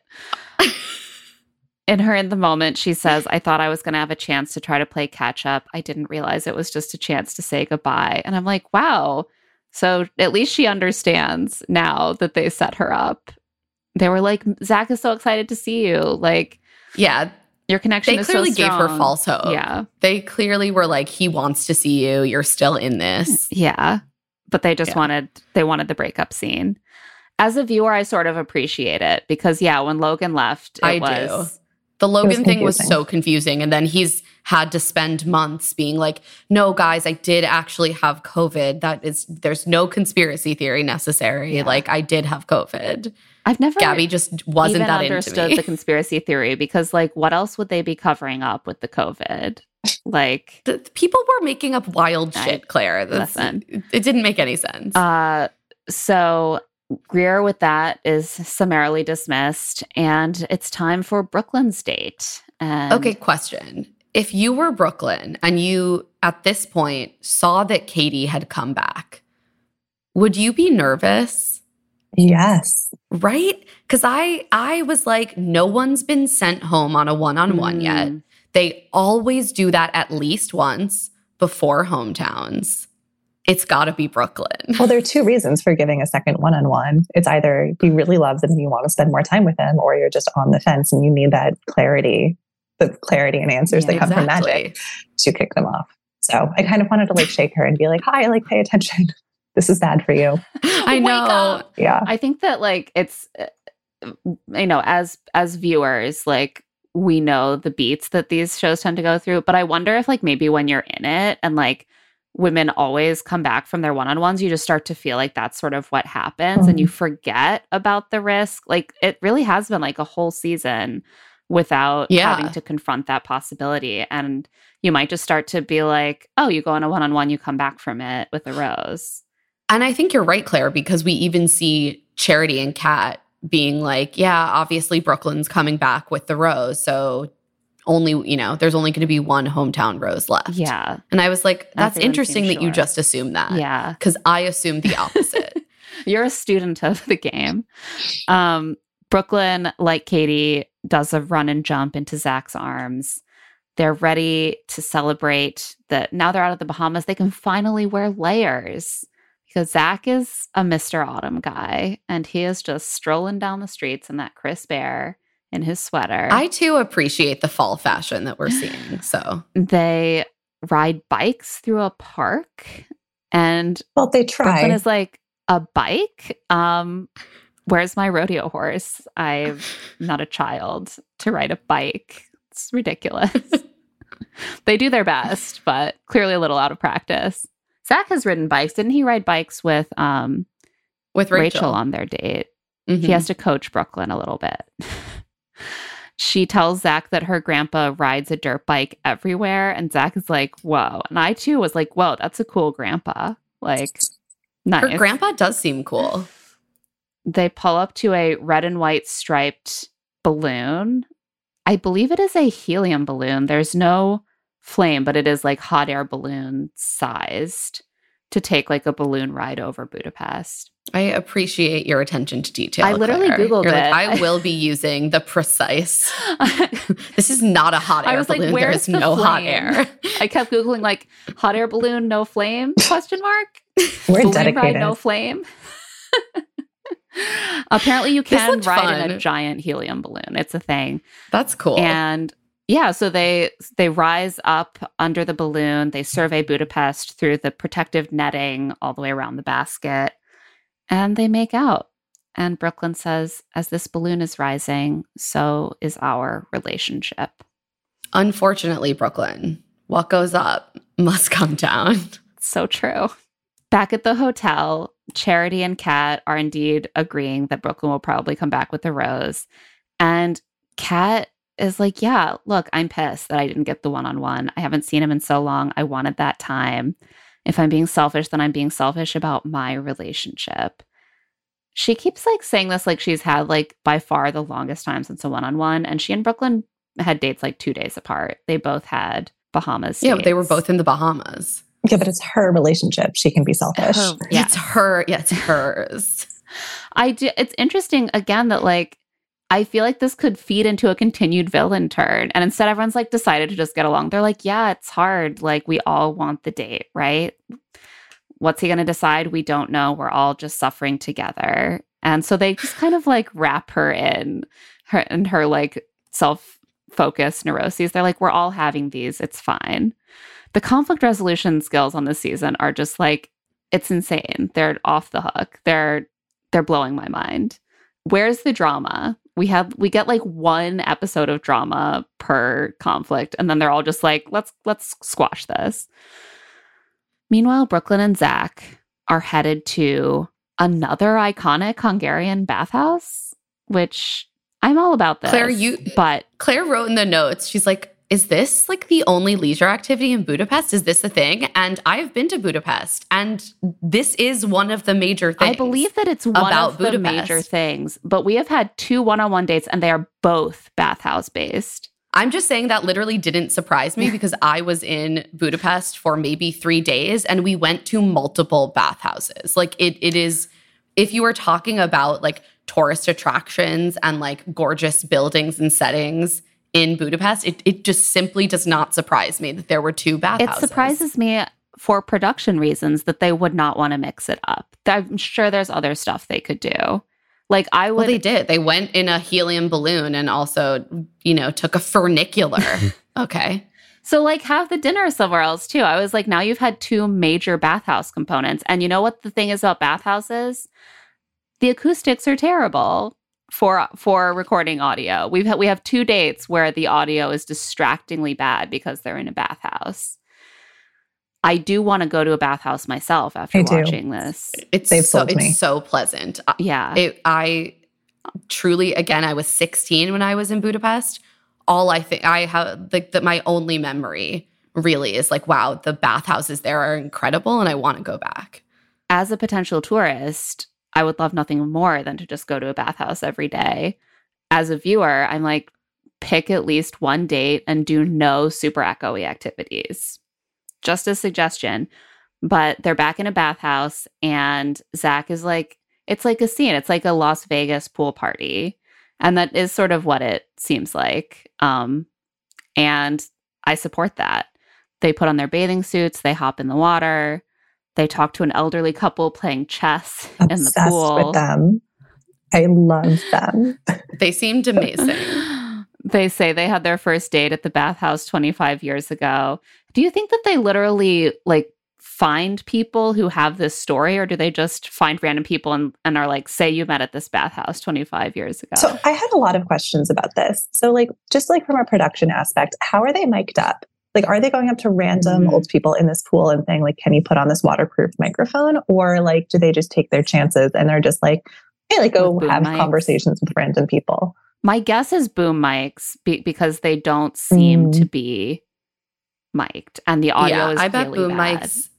I also think that they probably everyone, even in the background, has to sign some sort of release. So I wouldn't be surprised if there were some scouting of the location, like ahead of time. You knew that if you were going that day that you were going to be filmed, and that they were kind of interviewing people if they spoke English, and like they did sort of that journalism to find a decent anecdote. I love that. I'm also curious, like, they're always like, how long have you been together? Are you married? And those are questions I've never asked strangers in my life. Like, if I see a cute couple in a pool, I'm not like, hey, like, are you married? For how long? Have you thought of, you've been together for 7 weeks? Do you have plans for marriage? Well, just wait until you're, 70 and you're out in public and you see a young couple. You're going to find yourself overcome with the desire to ask them when they plan to wed. And it's just like the nature of aging, I think. And it's beautiful. We see it multiple times in Budapest, actually. The cameras also try to capture them talking about how important meeting the family is to them both, but the audio is like basically unlistenable because of the water and all the other bathers like talking and shouting. They start making out and all the Hungarians are like clapping and shouting kiss in Hungarian. Just a beautiful date. It looked romantic. It looked really fun. Like, again, I'm like, this is a date that would be more fun. That would be really fun to be on, but it doesn't seem designed with filmability in mind. You know what? They were like, Brooklyn, you get a little treat before you get sent home. So then it's time for their night date, and Zach and Brooklyn are all glammed up. They walk by the water to a striking modern building where they have dinner. And Brooklyn is like, I'm ready. Like, I'm ready to introduce Zach to my family, not just as a boyfriend, but as my potential husband. And they start by discussing how weird bathhouses are. I think we have a clip of this. Okay, so the bathhouse, that was like a weird thing to wrap your head around, is like, that's normal here. Yeah. Like, we just took a group bath. A group bath. Like, I'm guys, like, it's a pool.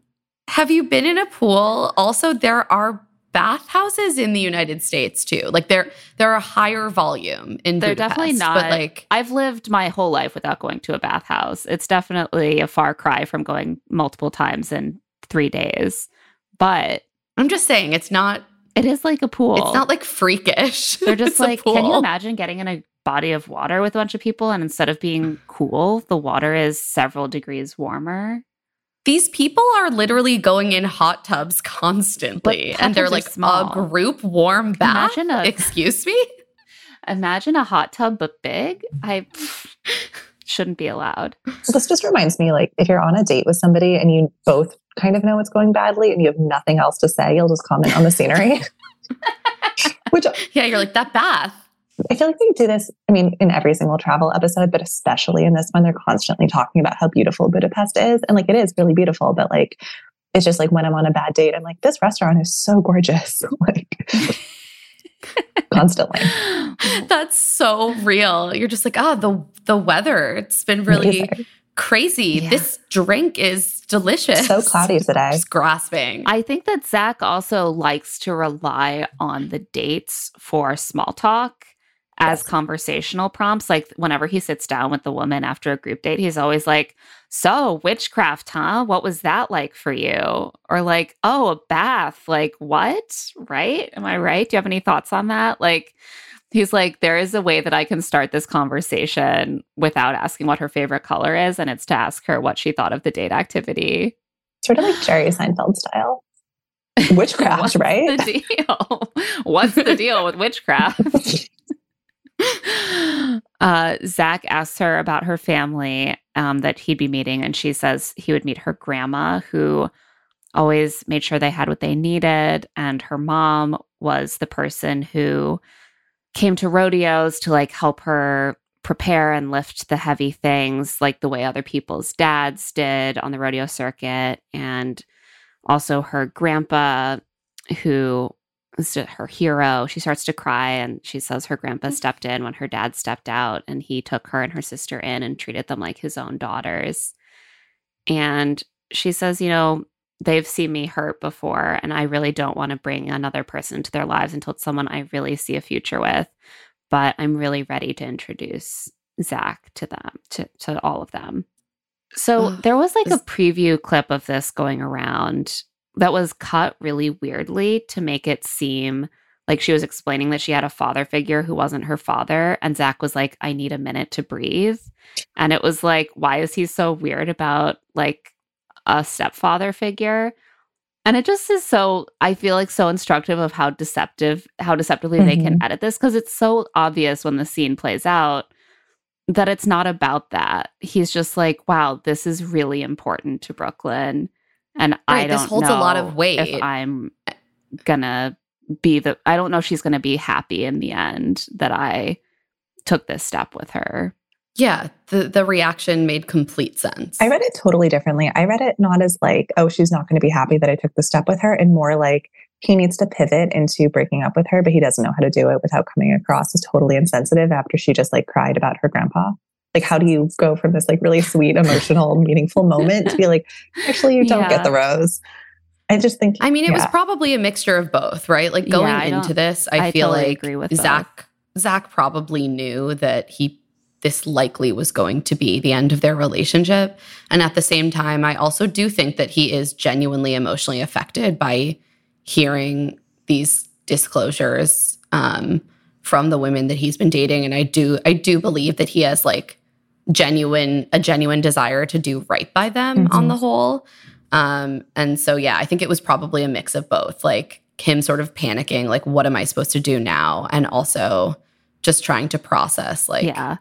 I don't think it was a reaction to her grandfather being her father figure, which he already knew about. I do think it was a reaction to the like, wow, this is this really sensitive, emotional thing for her. And it's going to be a really rough conversation now. It is clear that he needed the conversation to lead toward a breakup, but then it ended up being, this very sensitive, emotional lead up to that conversation. And he needed to talk to producers about like how to do that without, like making an ass of himself. And whenever you tell a story like that and the Bachelor is like, I need a minute, it's probably not going to be good. It's never going to be good. And you can tell Brooklyn is like trying to keep it together the whole time, but she had to know. Part of her had to know. Yeah, she doesn't seem that surprised when he tells her that he can't give her the love that she deserves. She does start to cry. She just seems sad. He says he's sorry. She's like, don't be sorry. It hurts, but I respect that you can be upfront. Thank you for your honesty. And as he's walking her out, like through tears, she's like, every moment of this has been so great. It felt good to feel so strongly about someone so great. And he starts to choke up as well. He's like, I hope you understand. You're awesome. Oh, Zach. This is why he had to look up flabbergasted in the thesaurus, because awesome is his go-to. Yeah. In the limo, Brooklyn sobs, and then she gives an exit speech that to me and to Claire, we both were like, is this a Bachelorette exit speech? I believe we have a clip. I feel like I was ready to find love for sure. And before coming here, I was afraid that I didn't have the ability to ever feel that again. So coming in here and being able to feel those feelings again is refreshing. And hearing Zach say you deserve the love I can't give you, he does think I'm special, that I do deserve special love. Doesn't make it easier right now. The uplifting. She is hitting every note. Exactly. The music cues. You're like, oh, she's a contender. And this was, this was a really like hit you in the feels, tug you by the heartstrings, kind of exit speech. She might get. Also, Brooklyn is a gorgeous crier. I mean, how do they all do it? They all are like, and I'll tell you, they just like kind of like tilt their heads back, and then they like gently dab away their tears, and they like press their tear ducts, and they keep their faces immobile. And like, if you really committed, I bet you could learn to do it. I'd have to really practice. It looks like so controlled. Doesn't come naturally. None of them are just like naturally crying like that.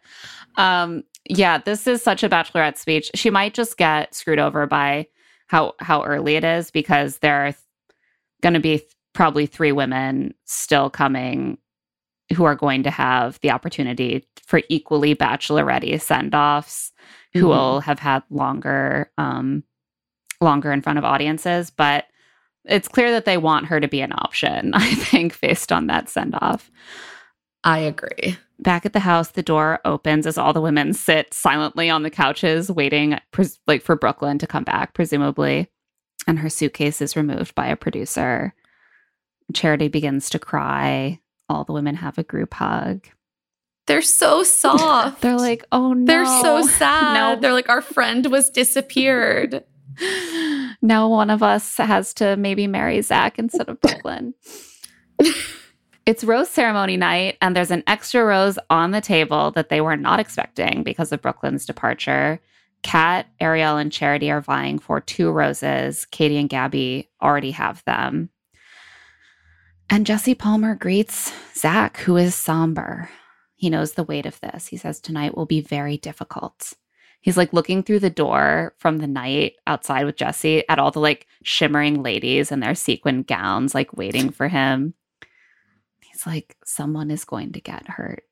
So he goes in. You're right. Yeah, someone's definitely going to get hurt. He tells the women that this week has opened up his eyes to the heartbreak that does happen. He saw it with Greer. He saw it with Brooklyn. He's like, I'm sorry, this will be a tough one. And the roses go to Ariel and Charity, which means Kat is going home. She begins to weep. Charity hugs her first and says, I love you. Again, I'm like, these women just don't want to fight. No. Well, I think they're very much like, we're all in this together. Like, we're all struggling. Yeah. It's also, Charity is just like, Charity's the biggest empath. I am just like willing to completely put that in the past. I was surprised when Ariel's name was called because I saw her and Kat as the bubbles. And so I was expecting Charity to go first. So once Ariel was called, what do you mean Kat's bubbles? Home. like on the bubble. Like that they were gonna, the 2 that maybe would go home. Yeah. Yeah, I agree. I knew that Charity, I was like, there's no chance Charity is going home before hometowns. He keeps saying, like, every scene with Charity, he's like, she makes me feel so good about myself. Like, she makes me feel so lucky whenever I'm around her. And, like, I think he just likes the ego boost. And, like, obviously she's, like, very sweet. But I think that he just likes having her around. Yeah, Charity gives me very strongly, like, the person that you bring through to the end because they're so wonderful and they make you feel so good and it's so easy with them, but you don't maybe have that like specific draw to them that leads to them being the final pick. But that's exactly the person you want to bring through hometowns because they're easy to have around. Kat, not seeming so easy to be around these days. She has doubts. Do you think that if she had told him about the fight with Brooklyn, that their relationship would have taken a different course? Honestly, no. I just think once you're involved with drama, especially for Zach, like it's like a hard line for him. He didn't even find out about their drama and they were the next two to go home. Like, it's like, he senses it? He's like, it's like when like your dog like startles and like pricks their ears up and you're like, what? And then you realize that they heard something coming from far away that you couldn't even pick up on yet. Like he has sense. That's like Zach with drama. He's like, I've got a weird feeling. I'm just going to send them home. I don't know. And I do think if she had told him, it would have been worse. Like, I think he would not have been impressed to hear that she was mixed up in any controversy. But he walks her out. They sit down. He's like, I'm so sorry. And she says, why? And he says, we had the best, strongest connection in the Bahamas. And over the past couple weeks, it changed. I couldn't see a confident future in us. I tried to make sense of it, but I would never lie to you. Yeah, it is funny like that. He's like, when we were on a date in the Bahamas and you were the hottest woman I'd ever seen in a bikini, I felt like we had a really strong connection. And then time passed and you were wearing sweaters and like, I don't know. It's just like something went away. I'm just going to say I freaking called this on Dear Shandy when we were on. They were like, she's going to win. And I was like, unless he's blinded by how hot he thinks she is. And then that's going to flame out. Yeah. And I'm feeling very smug right now. You could be a mentalist. Maybe I am already. I'm in training. I've been to Budapest. Maybe I just like picked it up in the... Zach, put the number one word that describes what draws you to Kat. I'm going to say hot. And I wrote hot. Yes, ladies and gentlemen, I knew it. Kat tells Zach that she pushed hard because of how much she saw a future with him. And it hurts that he didn't feel the same way. I've never shared so much before as I shared with you because I thought it would be so worth it in the end. I tried. And Zach looks stricken. He's like, it's nothing you did. I had to go with my gut. I had to go with that feeling in my stomach. Kat's eye makeup at this point is all over her cheeks. It looks like she's maybe wearing a tubing mascara because it's kind of like flat. Oh, like flaking. The eye makeup situation, like these ladies have to get it together. They are on The Bachelor. Like normally we do not see eye makeup doing this on this show. And it's like none of them expected to cry. Zach hugs her. He puts her in the Suburban. She continues weeping. She's like, I gave this man my entire heart. I never thought I'd be saying goodbye to him. Every time I put myself out there, shit like this happens. It's so exhausting. It's painful. I just want someone who's 100% in, and that's what I deserve. He just wasn't that. She did not mention the process. She did not go big picture. And that's how I know Kat will not be the Bachelorette. Yeah, I don't see it for her. I think that Kat and a number of the other women on the show, but especially Kat in that little speech right there, she said something that just like drives me crazy with the show in general, where she's just like, she wants somebody. She doesn't want Zach. She just wants a person to love her, which is understandable and human, and we all deserve love.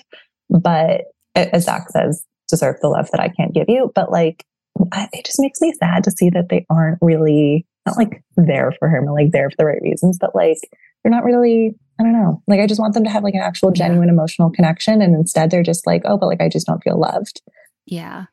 No, I think you're right. And I think that, I don't know, I'm like putting myself back in my like mid to late 20s after years of dating kind of unsuccessfully. And that is, I think that is a common feeling, that feeling of just like, I just need someone to fit the bill and I'm tired. Yes, as a mid to late 20s person who is single and tired, yes. Like, yeah. And I think it's something that like, that like women especially, there's this strong sense that like, these men, they're on the apps, they have so many options. Like, how are you ever going to get them to just like prioritize you and choose you?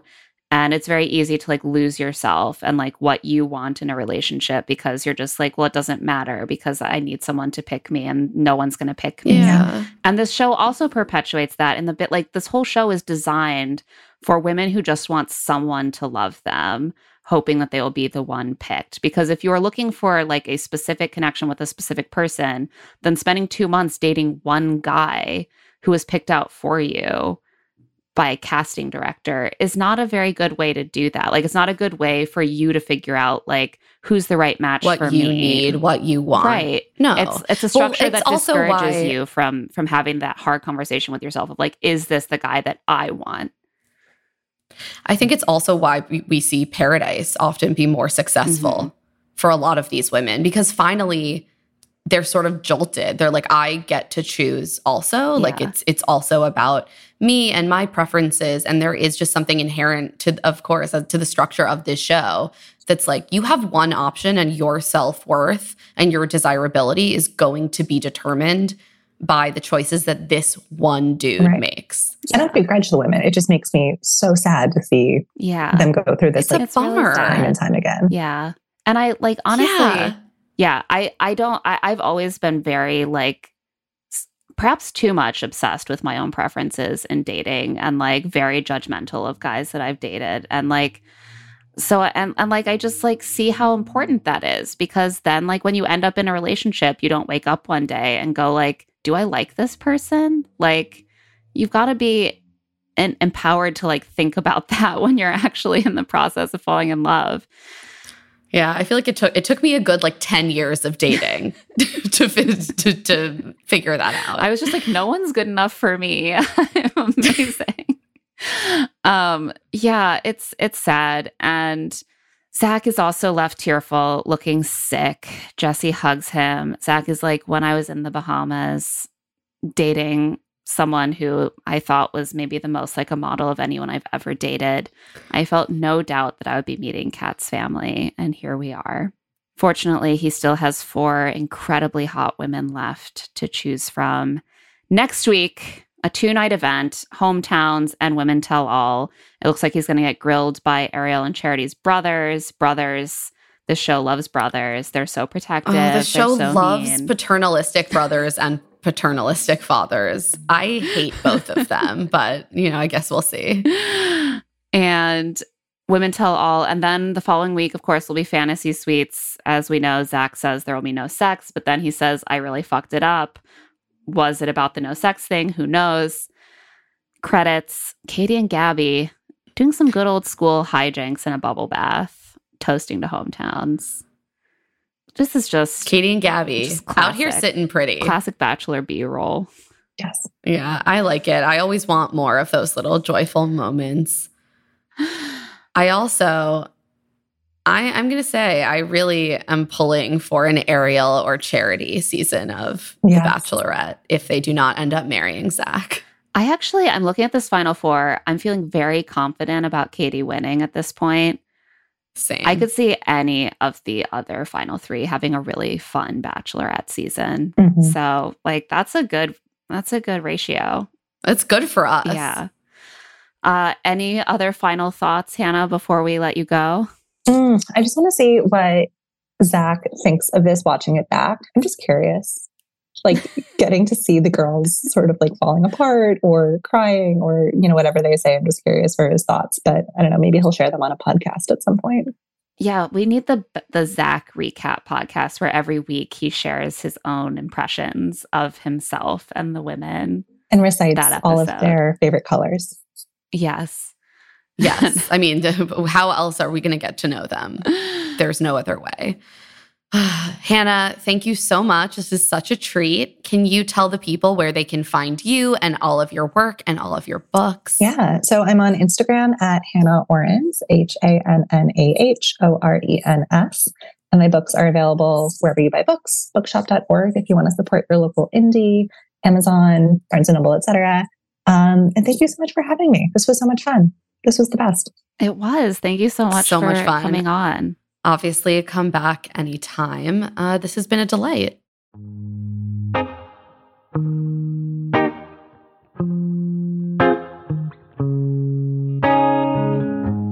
And now it's time for Love to See It, Hate to See It. First, love to see it. First of all, we love to see the ease of Zach's connection with Katie. We're feeling really strong about her as the final one. And yeah, they could have just hopped onto Hinge in Austin. Yeah. Met each other. But that's actually why I think this could actually work out. Yeah, good for their longevity, bad for the whole why did this have to happen on TV rationale, but so happy for them.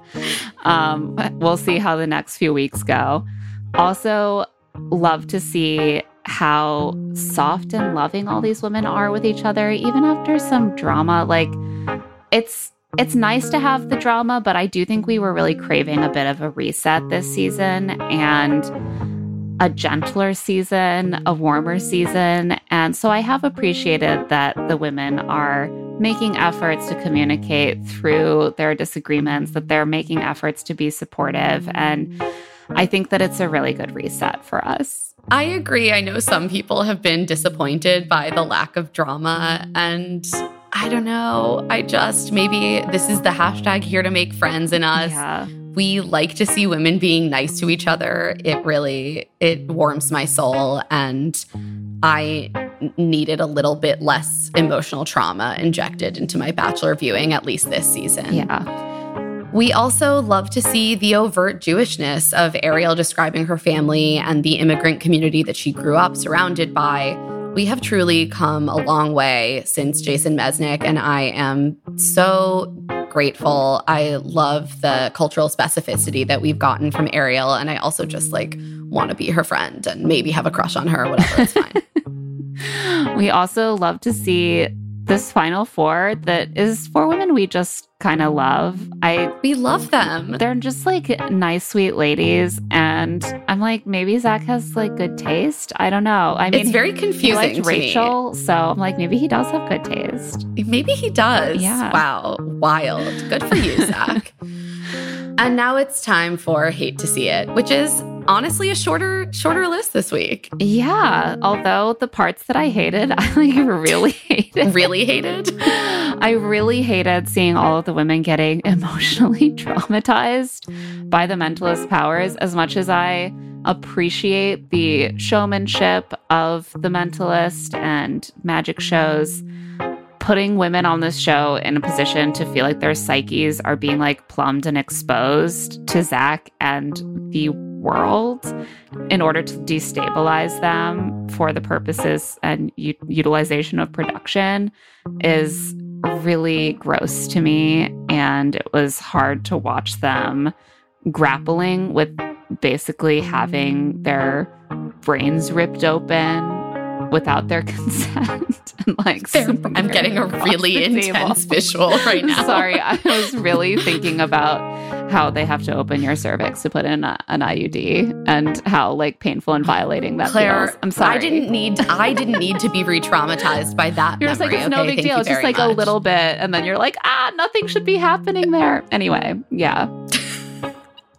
We also hated to see Gabby thinking that her ADHD is going to be a deal breaker for Zach, and Charity thinking the fact that she's been cheated on semi-recently and is still dealing with that infidelity and abuse in that relationship is going to be a deal breaker for Zach. It's just, as we talked about in the episode, a real bummer to see women, because of their socialization and also because of their lived experiences, kind of believing that anything that doesn't make dating them the easiest, smoothest experience without a single hitch, without any, work being done on the part of their male partner to actually understand them, is going to be a mark against them. And it just, it sucks. This show really presses the normalization of the idea that people should not be whole people, that they should be just perfectly smoothed, box fresh,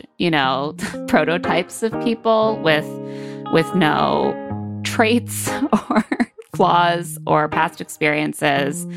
And to see these women always so insecure about their completely human aspects that they should be able to feel proud of and comfortable with and worthy of love for having, it's just depressing. We also hate to see Zach struggling to think of any question to ask the women he's dating other than what's your favorite color. Whenever he gets to a point where he already knows their favorite color, he just like panics and he just goes right for the makeout. I don't think I've ever asked someone that question after the age of like 8. I don't know anyone's favorite color. Like, I don't. And most people don't really have one. Like, I don't know my husband's favorite color, but we've talked. He doesn't really know either. I keep asking my son, who is the age where you ask about favorite colors, and sometimes he says orange and sometimes he says green. Like, he doesn't even know. And he's like the exact favorite color age. It's not a real question. Look. It's not a real question. Preferences change. Why am I so mad? Favorite color for what? Favorite color for furniture? Favorite color for clothing? Exactly. Like, these are different. Do I want everything in my life to be blue? No. So this is facile. Come on. Look, I just hope that Zach has had some time to think in the interim and is really building a relationship with whatever woman he's with that is not based around her favorite color. We just wish that for Zach and his current and future partner. Yeah. Which brings us to our personality rating out of 10 Verzakis. I'm going to say this episode is kind of like holding steady at around a 6. Yeah, I think that's generous. Do you think he's dropped back down to a 5? I'm almost at a 5. I don't know. We didn't learn much about Zach this episode. I don't think we really saw him at his best. We saw just a lot of sort of emotionally rocky conversations. Yeah, you know what? I'm downgrading him to a 5. You're right. We like. I'm really hoping next week will be higher. Because what did we learn about Zach? The things that we learned just aren't really that defining. Like, he did 23andMe and he's 80% British. Genetically, that's not a personality. British. I mean, yeah, being British is.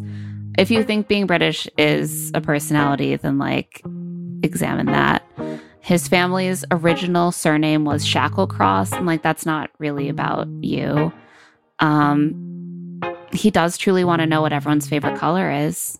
He does. That is truly part of his personality. And he also truly thinks that pools are really weird if the water is warm and coming from a natural hot spring. Yeah. So I don't think we saw as much of like Zach loose and making jokes. Like, we saw him like reacting to Ariel's jokes a little bit during the group date, but we didn't really see that much of his lighter side shining through. Yeah, I think the problem is when Zach feels the weight of the point in the process that he's in, he kind of clams up and gets anxious, and that comes across on camera. And we see a little bit less of him. That's when he becomes like Mr. Bachelor Man TM. Right. Yeah.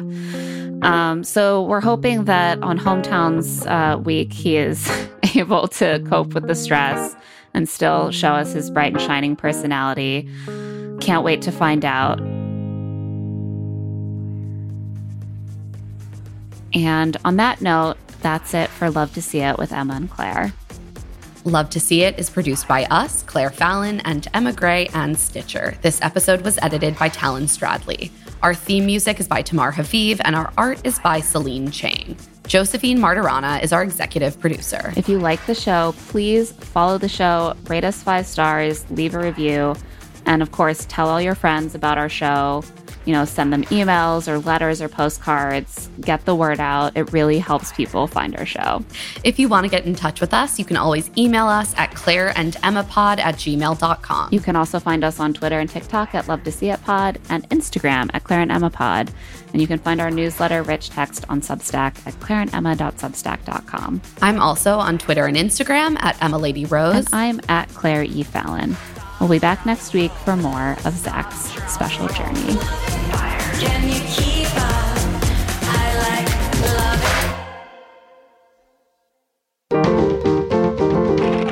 it. Stitcher.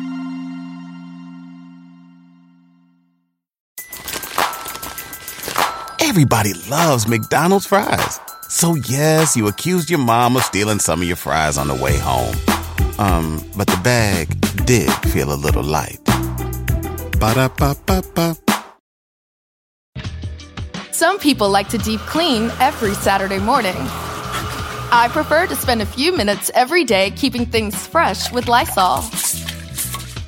Lysol's toilet bowl cleaner disinfects both the toilet brush and bowl for 2-in-1 disinfection, killing 99.9% of viruses and bacteria. Don't just clean, Lysol clean.